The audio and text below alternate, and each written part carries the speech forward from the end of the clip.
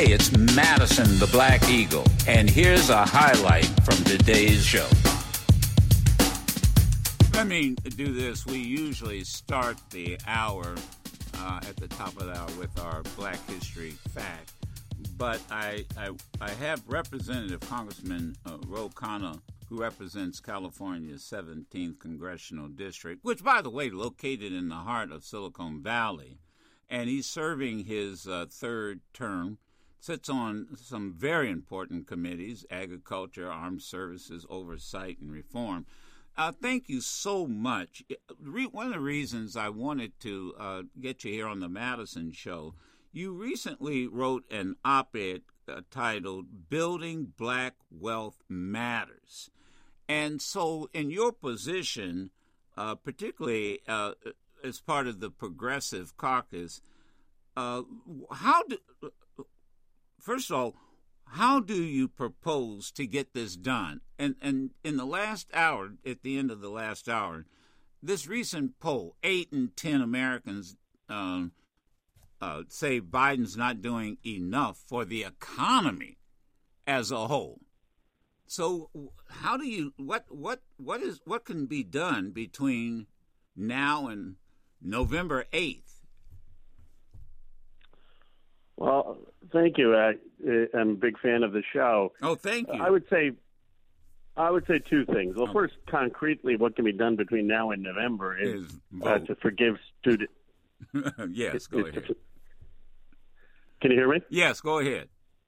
Yeah, well, I said between now and November, I think the biggest thing that could be done is to forgive student debt in terms of actually the wealth gap. It is no secret that the disproportionate amount of student debt is amongst lower wealth Americans, and many Black Americans have more student debt because their parents, their grandparents didn't pay for their college education. So that would be something immediate. More long term, Silicon Valley, where I represent, has $11 trillion of market cap. Apple, Google, Intel, Yahoo, Cisco.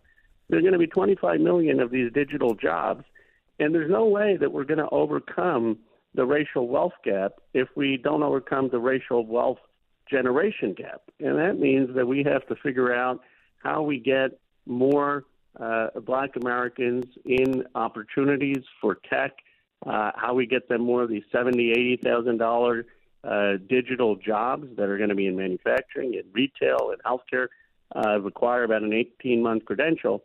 And what I have done is, I've worked with Claflin and HBCU and Zoom in a partnership, and Benedict College and Google, in trying to get the tech companies to partner with the HBCUs to have some of these young folks get a stipend, about $5,000, 18-month course, and then they get a $70,000 job at the end of it. We need to scale that, and I would have the president should announce a goal. We're going to have 1 million Black Americans at digital jobs that are going to pay a significant middle-class wage by 2025.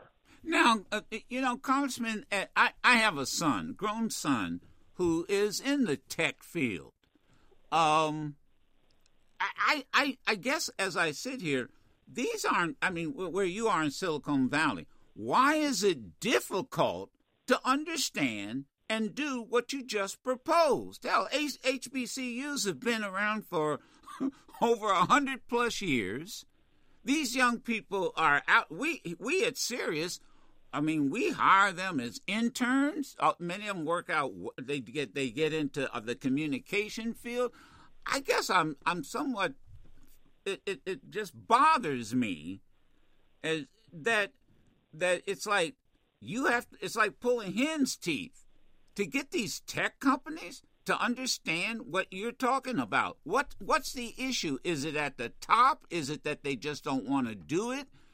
What's the deal? Well, of course, there's been racism, exclusion, like in many industries in America, and a lot of these tech companies, when they were scaling, when they were growing, did not pay sufficient attention to where all of the talent is, and they need to do a better job, not just recruiting, but also retaining, also promoting, also investing in with venture capital. But then there's also been a blind spot, I think, in our country to understand how many digital jobs are going to exist. 25 million of these jobs. A sense that you actually don't need to know a lot of math and coding to be able to do these jobs, that the technology is advanced so much that you can do them even with an 18-month course, and the coding isn't very, very difficult, and it's not high programming jobs. So I think we just have to be, And now come on. The other issue may be, if you could address this, I may be off base, but I'll bring it up. How much of this is these companies are going overseas, i.e., India and other countries, to hire people because they can get them at a lower wage? I think that is part of the issue, and I think we need to reform the H-1B visa process that has been abused by these companies to bring in lower wage. But I don't think that's the only issue, and the reason I say that is because there's no reason they can't have some of the similar credentialing programs and job creation programs here in the United States. We just haven't been intentional about it. We have not said, okay, our goal is to get people in the United States credentialed, paid, and hired. And it's been a failure, I would argue, both of our policy in not doing that and these tech companies. But there's no doubt that we have to reform H-1B visa process. But a lot of these companies rather have these people in the United States who can speak the language, who are in the same time zone, who, you don't have to all live in the Bay Area. With the high cost of living. Right. Yeah, I know. My son points out that where it's damn near like, having to be up 24 hours a day because of different, time zones.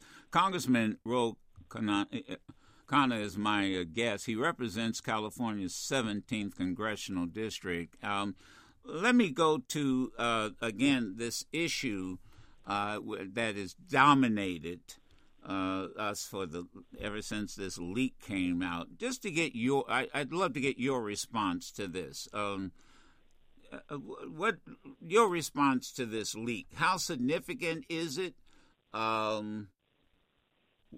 Is this something that Congress can head off if the Supreme Court decides to follow through with this memorandum and make it law?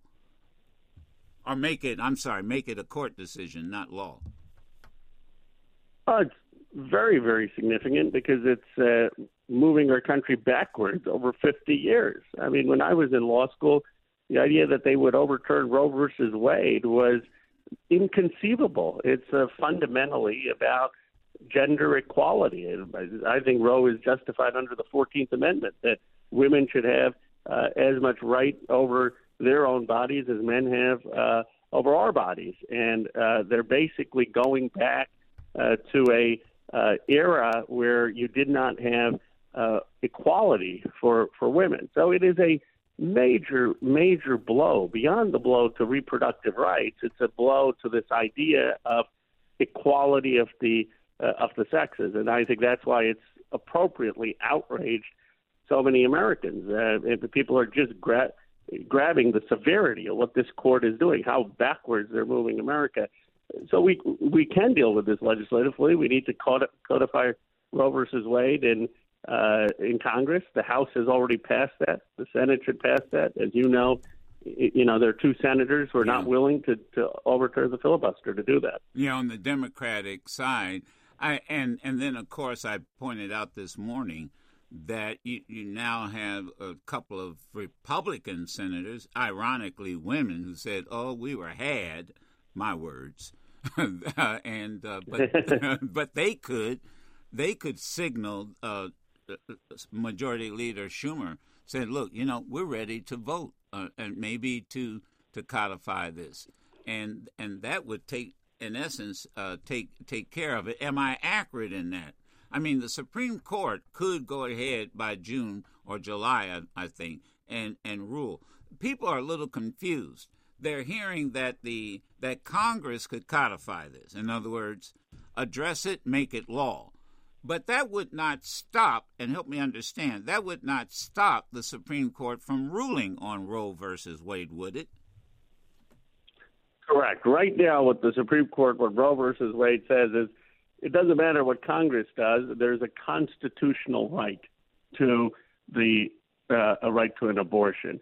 And the Supreme Court in July is expected to say that constitutional right does not exist. That means it's going to be up to Congress and the states to determine whether a woman can have the right to get an abortion.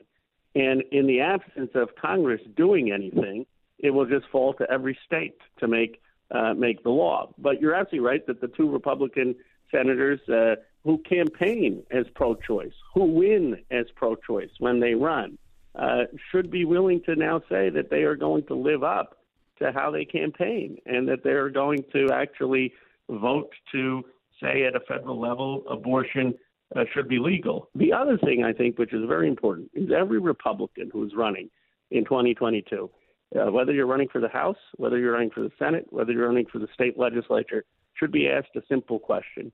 Do you believe that there should be federal legislation, if you're running for the House or Senate, to ban abortions nationally? And if you're running for the state legislature, do you believe there should be legislation in your state to ban abortion in your state? And we need to really understand, because the Republican vision and goal, they're not content with just overturning Roe versus Wade. There are many Republican colleagues in the House who will say they want to ban abortion nationwide, and they should have to answer that question in November. Yeah, and of course, Minority Leader McConnell wouldn't even admit that he wanted to ban abortions, and and Schumer pointed that out. You know, how dare you? This issue comes up, and then you don't even, stand on the one issue that your party has in its platform. By the way, but that's something that's them. This leads me to a question.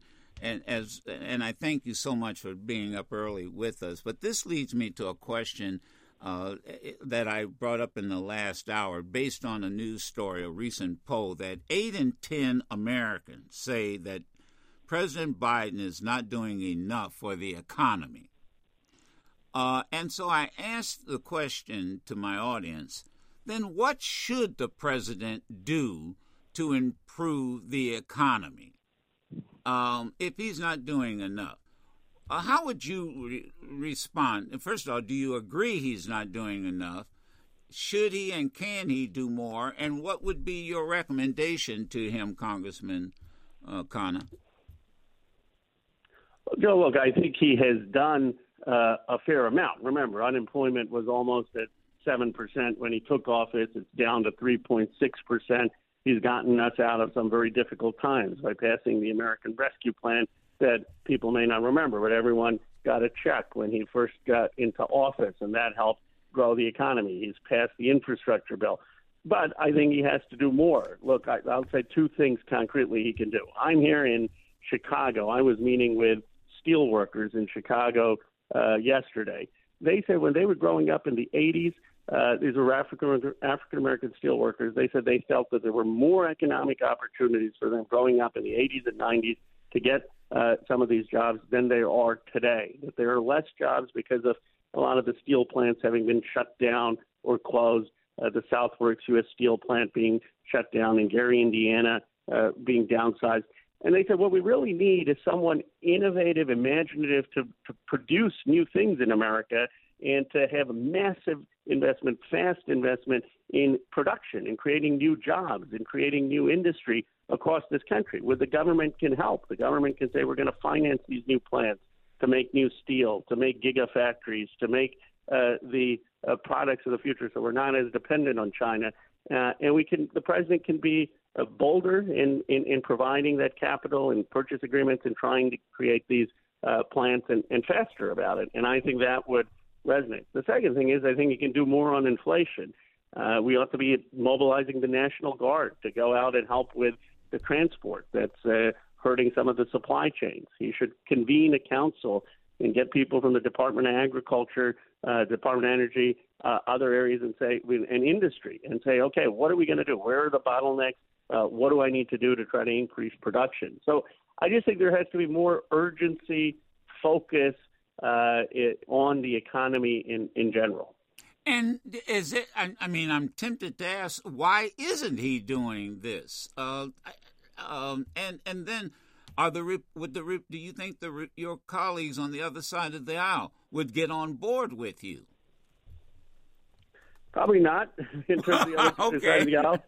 All right. But, some may, but look, the president has a lot of power, right? Look, Franklin Roosevelt, he didn't do everything perfectly, obviously, and excluded a lot of Black Americans. But when during World War II, in 1 year, we went from making 3,000 planes to 5,000 planes, and that was largely on his authority. I mean, the president has the authority where he can come out and he can say, I am going to direct the federal government to start financing production in this country because I've seen that we're way too dependent overseas. And he can pull in some of the innovative technology leaders and say, tell me, how do we make the next generation of batteries here? How do we make the new steel here? How do we make sure that we make nails here? I mean, all the nails that we're talking about in Chicago, all of them have gone offshore.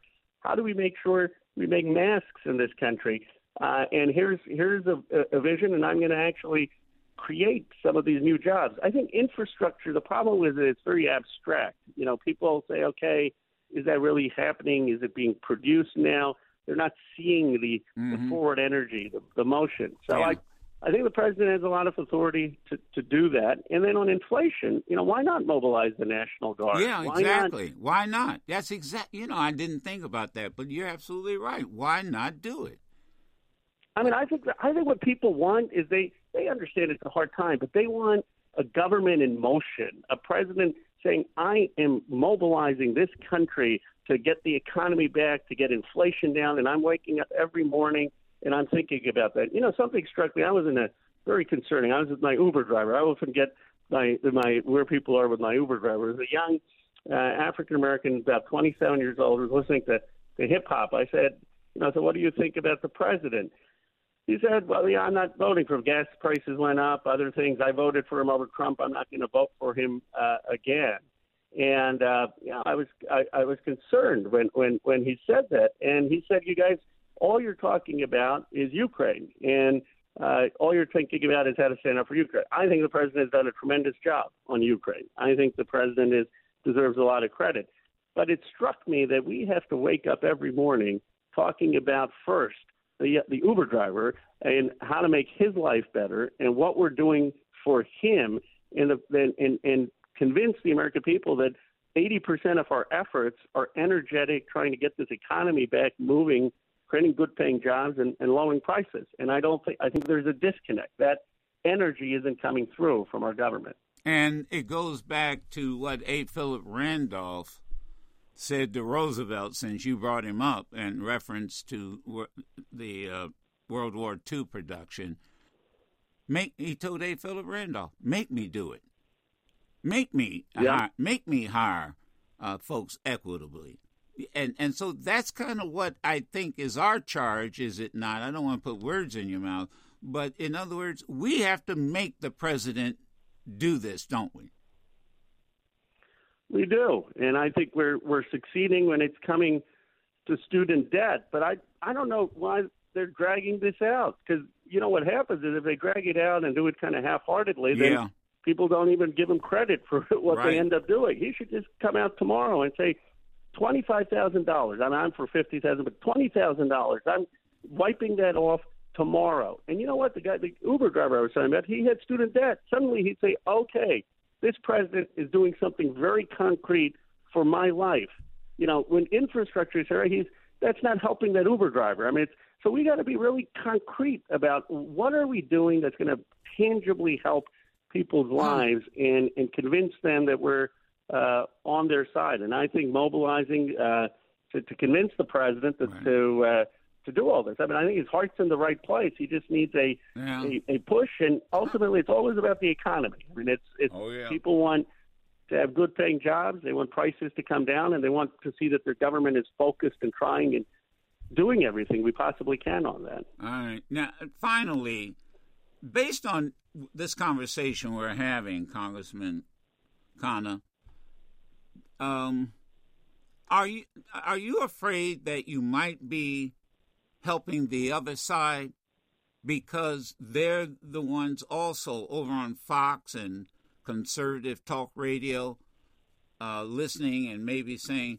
yeah, see, he's, 8 in 10 Americans are right. He's not doing enough. So we need a new Congress. It's a balance, Joe. I try never to go on television and criticize the president. Overall, I think he's done a good job. But if we don't sound the alarm heading to the midterms and say we've got to change course, focus more on the economy, have greater urgency, do some bold things, then we're going to have a rude awakening in November. And so if you say to me, will you do everything possible for this president to get him reelected? Absolutely. I'll be campaigning all over the country. Will you support this president and say he's doing a good job? Absolutely. But am I going to keep quiet when I'm hearing on the streets and places I go discontent and economic anxiety? That would be a disservice. It would be a disservice to the country and to the Democratic Party. And the upshot of that is going to be a Speaker, Kevin McCarthy. So that's why I'm saying we've got to push this president and the Congress to do a few big things before November. Yeah, and that's the key. We have to mobilize and we have to push. I was with the Speaker not too long ago, and she was pointing out when those of you and others supported the anti-lynching bill, she said something in a ceremony I attended.